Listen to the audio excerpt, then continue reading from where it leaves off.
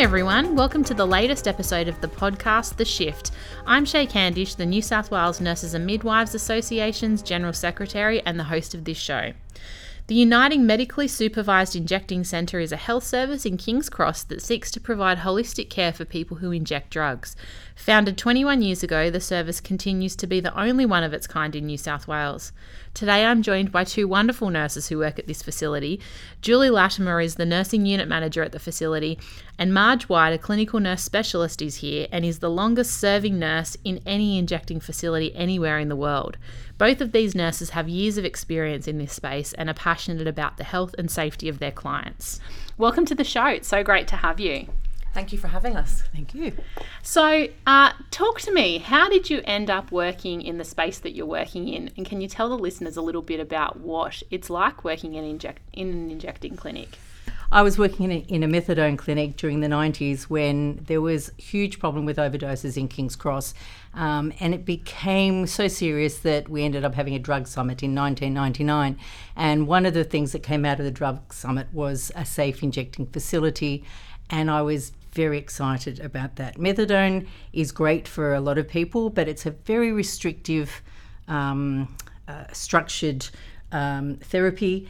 And as a nurse, I guess I felt quite constrained by it. And this was just a new horizon. It's new territory to be trodden. Very exciting. And Julie, what about for you? So I had trained as a mental health nurse in the UK and was really struggling to find what area interested me. My alcohol and drug placement was my last placement on my course, and that really resonated with me. I'd been doing some outreach work at raves in the UK in the early 90s. Raves like dance party raves, that yes, kind of thing? Yeah. So the alcohol and like drug field just like really felt like a good fit. So I did some work in various settings in the AOD field in the UK, so inpatient detox, like community drug team, and I was lucky enough to work on the pilot trial for like prescribed injectable like diamorphine in the UK. Then moved over here. And did they have kind of structured facilities for that kind of drug therapy in the UK, or was it a really different sort of setup? So it's fairly similar to here. Yep. Community drug teams, methadone maintenance, treatment, inpatient, outpatient detox. But there was one trial which that actually got set up while I was working for the service, and that was the first of its kind. So it was actually providing people with like prescribed injectable, pharmaceutical heroin to inject under supervision as part of treatment. And so jumping to the work that you're doing today, take us through what's an average day look like? What's your clientele look like? What are the kind of challenges you face? What are the rewards in the job? Too many questions. Too many questions. Let's start at the beginning. Start? What's it like? Take us through an average day. I think I always say it's never dull. I think Marge and I have both worked there for a long time, and no one day is the same. Lots it can of be different really things. quiet. Yeah. And things can change quite rapidly.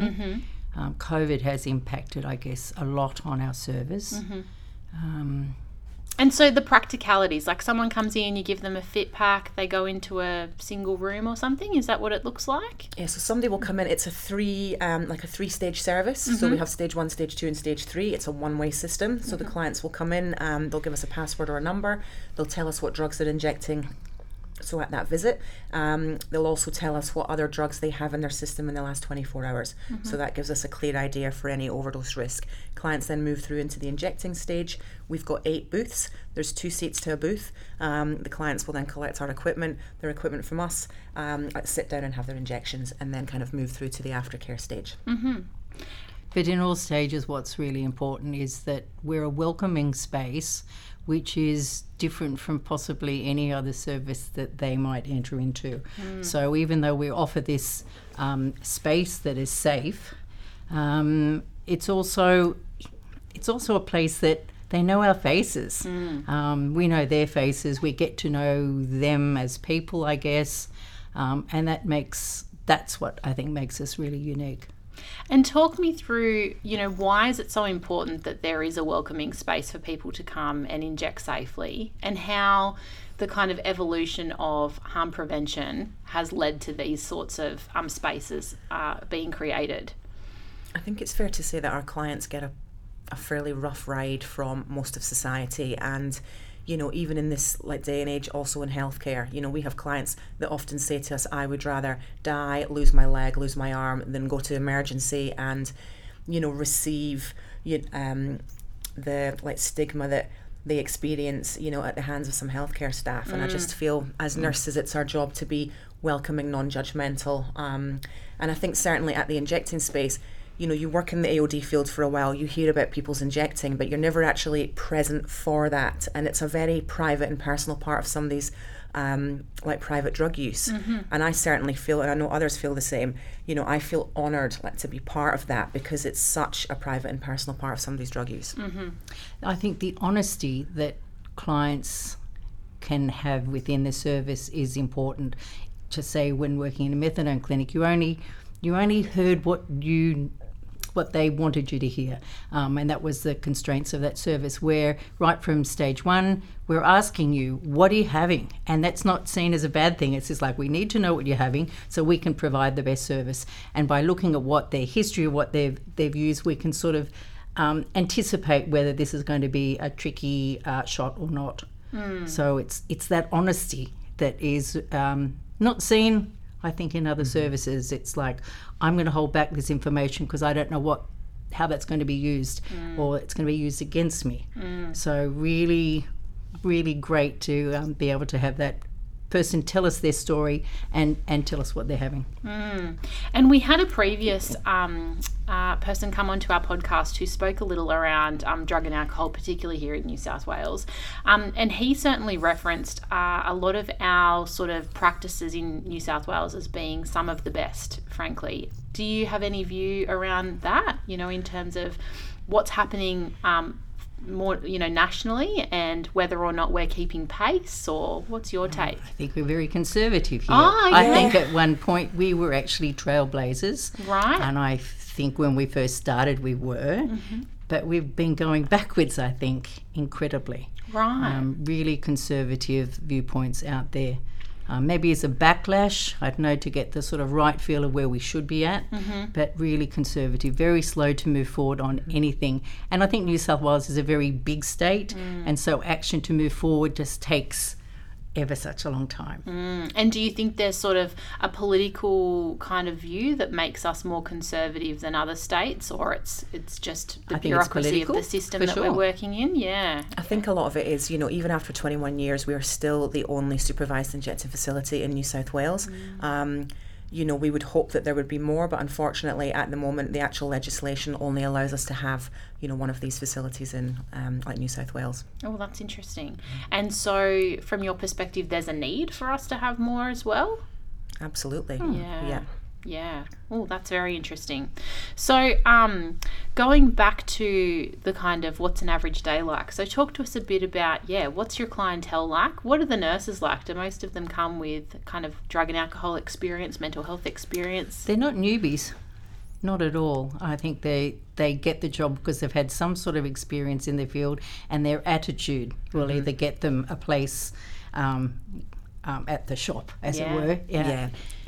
Without that, you don't get in. Yeah. And it feels like that would be, the most important factor almost, wouldn't it? Having the kind of right attitude and open-minded to... harm reduction has been around for such a long time. I think Bob Hawke in the 1980s. That's a long time for harm reduction to be about, and for people not to be on board with it. It's just really odd. I think certainly what we've changed our thinking around slightly in terms of recruiting for nurses at the MSIC is that more recently we have been employing people who perhaps don't have as much experience in the AOD field as as others, but I think their attitude and their wish to work there and their kind of interest in working with our client group, kind of really resonates with the rest of the team. So I think that's a big factor for recruiting people at the moment. Passion's kind of, Huge. 9 out of 10 sometimes, isn't it? Yeah. If you've got that, you'll find everything else. And being authentic with it. You can't fake it, actually. Yeah. So it's really important to be who you are, and share that attitude of positivity, I guess. Really needed. That's awesome. So talk to me about the advances in the space. So, with the introduction of naloxone and some of the kind of opportunities that that's brought, how's that impacted the lives of your clients and the work that the nurses are doing? That took such a long time to come about. It really, really did. It was held in the hands of health professionals for a very long time, but to move it into the hands of people who use drugs just took forever. And it had to do, I think, with its classification, because when you have naloxone, you're not giving it to yourself. So it was a prescription drug that you needed to give to someone else. So that caused problems, a bit like... Oh, the EpiPen, like adrenaline. Adrenaline is a bit like when that. So if you're prescribed...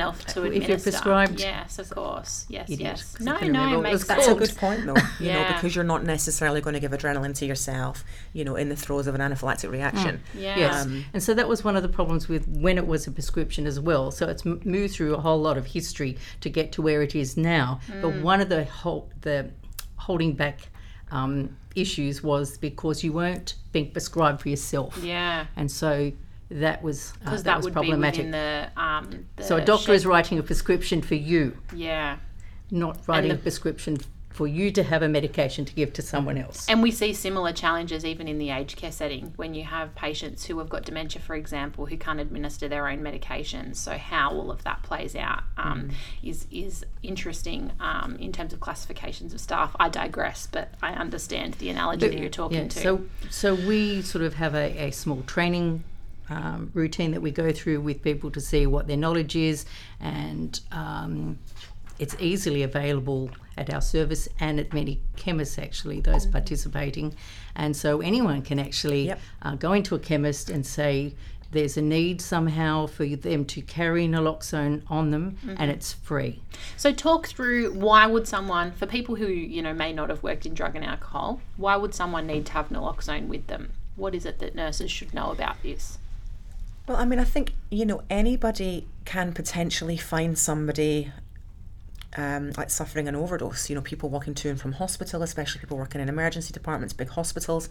Often people may be, on the outskirts of that, suffering some kind of distress. And I think the good thing about naloxone is it's a completely benign drug. It's not going to have any effect on you unless you have opiates in your system. So even if you give that to somebody who doesn't need it, it's not going to do them any harm.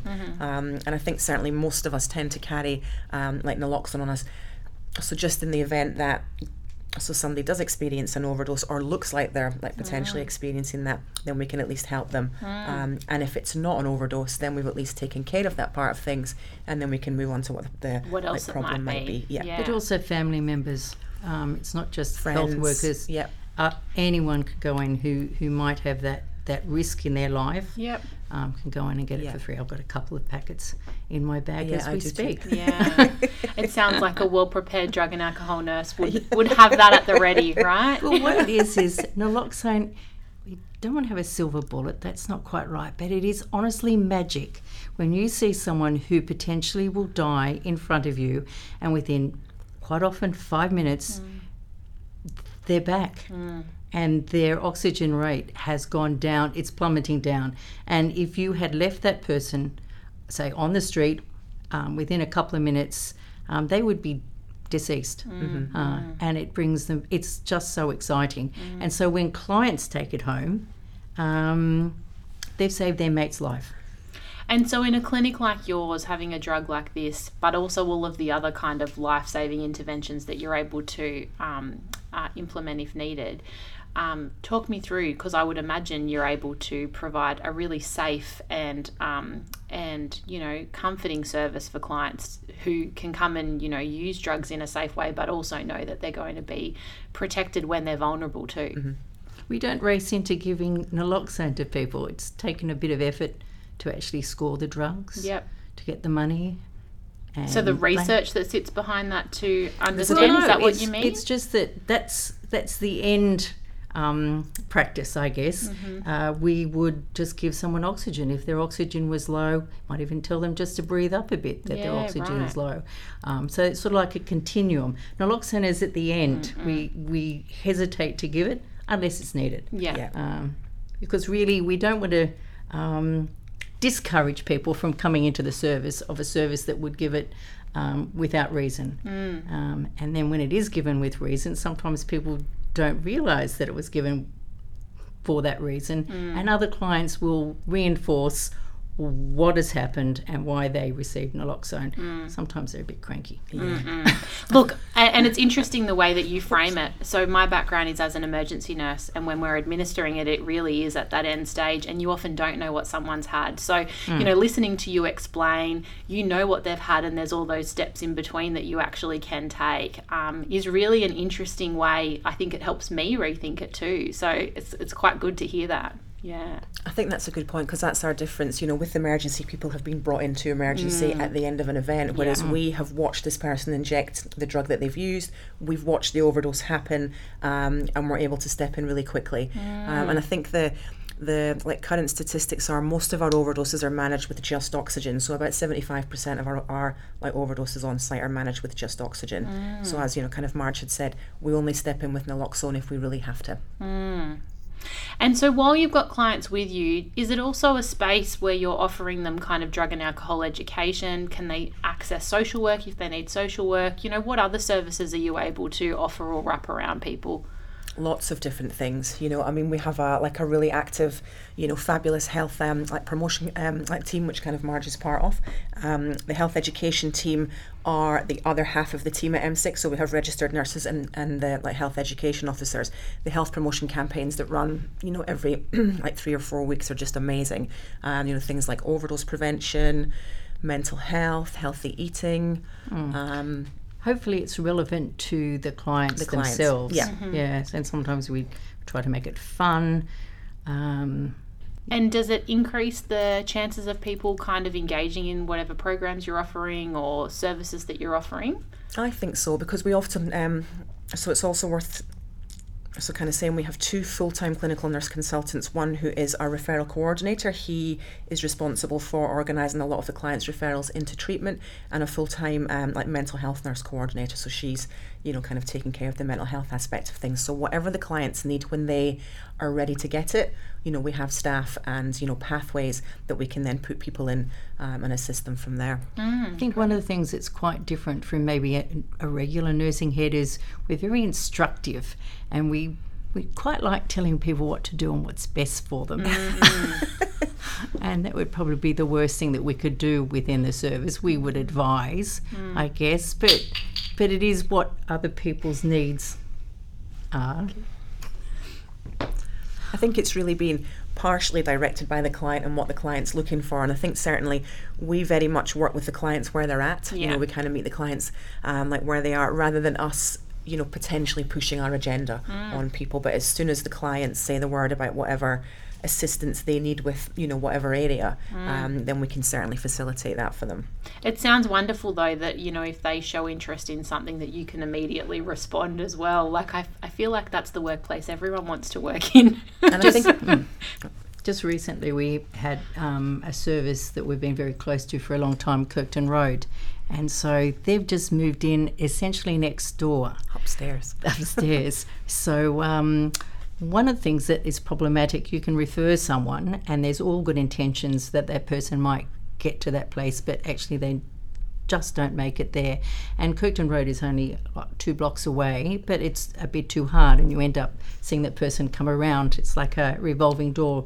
And they really did have good intentions to get there. So what we've been doing is being incredibly supportive physically to get people to services. So go and pick them up, is that what you mean? Well, they're in the service, but we'll certainly take someone to a service if need be, and that's how you get someone to the place that you want. But hopefully this new service that is right next door will get legs and have clients attend that, because that's brilliant.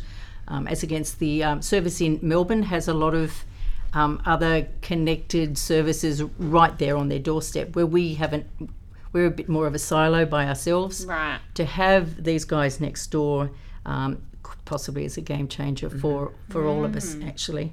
It's just great. Yeah. That sounds exciting. Can you tell me, one of the projects at MSIC is the Art from the Heart of the Cross program. Can you talk us through that? I just actually checked my figures before we left today, and this is actually the 12th year that this has been running. And I'm sure that you'll remember the first year, very small, a few artworks. This is the best year ever, people. Yes. Who's doing the artworks? The clients. The clients? Yeah, okay. so every year the clients are given canvases, and they can paint whatever they want on the canvases. Usually there's a theme. This year the theme is Come As You Are. And at the end of a month, there's all these amazing artworks that are then shown in a gallery, around the area. So it's been really good. And then the clients can have their artworks bid, so then people will buy their artworks and the money goes straight back to the artist. And I think most of us all have client artworks at home. Oh, wow. Yes, there are a couple of prizes as well that people can also receive, which is great. But people look forward to it. They do. Every year. It is such an exciting thing. And I think part of it is it's not drug related. It's different. It's not all thinking about referrals to this service or that. You're actually doing something that people love doing. Untapped skills. Maybe people haven't ever painted before. I am amazed. This year, no joke, absolutely brilliant work. It's framed up, and so and it will be online, so people can bid. This is our best year yet, I think. Do you say that every year? No. Year. I do think this year is great. Also, COVID has changed how we've interacted, done this. Yeah. Normally it had been people would paint on site when they're using, or they could just come in and paint. But because of COVID, we've not been able to do that. So people have been given paint and canvases to do in their own space, that if they don't have their own space, they can actually do it on site. But the amazing work that has been brought in, I am just amazed.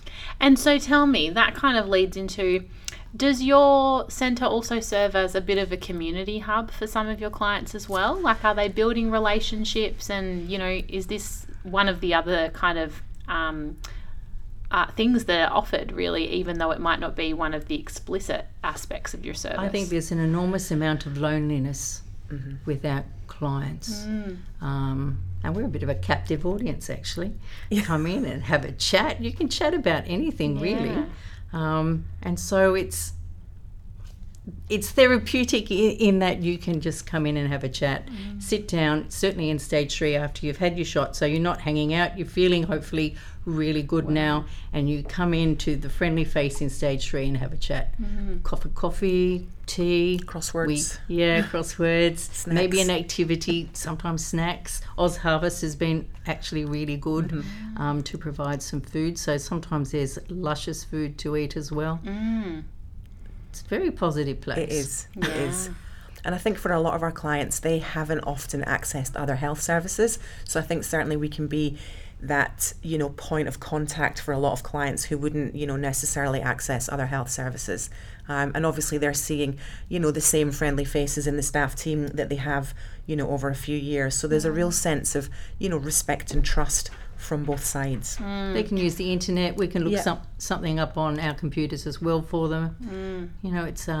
It's a do everything space, really. And are you able to kind of, administer just a bit of, any lumps and bumps and a bit of first aid if they've got anything like that then and there? And so that's probably a bit of a relief too, without having to go to find other health services. And simple dressings can be done, and referral if need be to other services like Kirkman Road next door.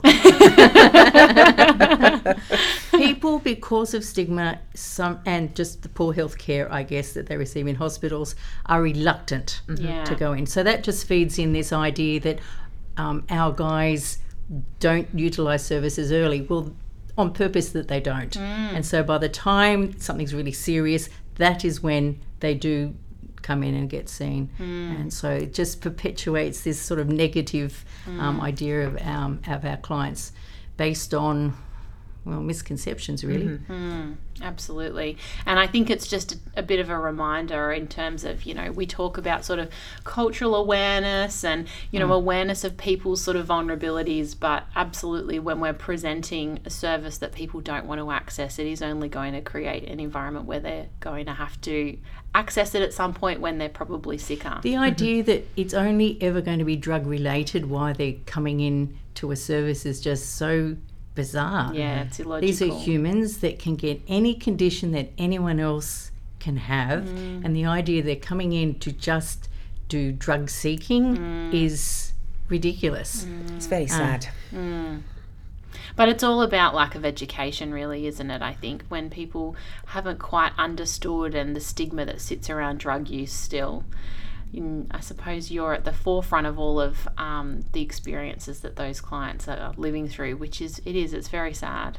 And we only know part of their story, and one of the privileges has been listening to some client stories, which are really quite harrowing. And I guess when you're seeing someone in hospital, you're only just seeing that snapshot of the person and not knowing the background of that person. And really we see people who have really suffered some not all of them, but some horrendous trauma in their life, and that's going to affect how they interact with the world. And there's a whole lot of talk about trauma-informed care, whatever that means, but it can mean just listening to that person and giving the space and being welcoming and all those other things that are a bit intangible is very helpful. Well, thank you both. Is there anything that we haven't covered that you think we need to cover? Change laws on drugs, drug law reform, I think we need to talk about. Let's talk about that. Okay. So if you could wave your magic wand, what would you want to see in this space?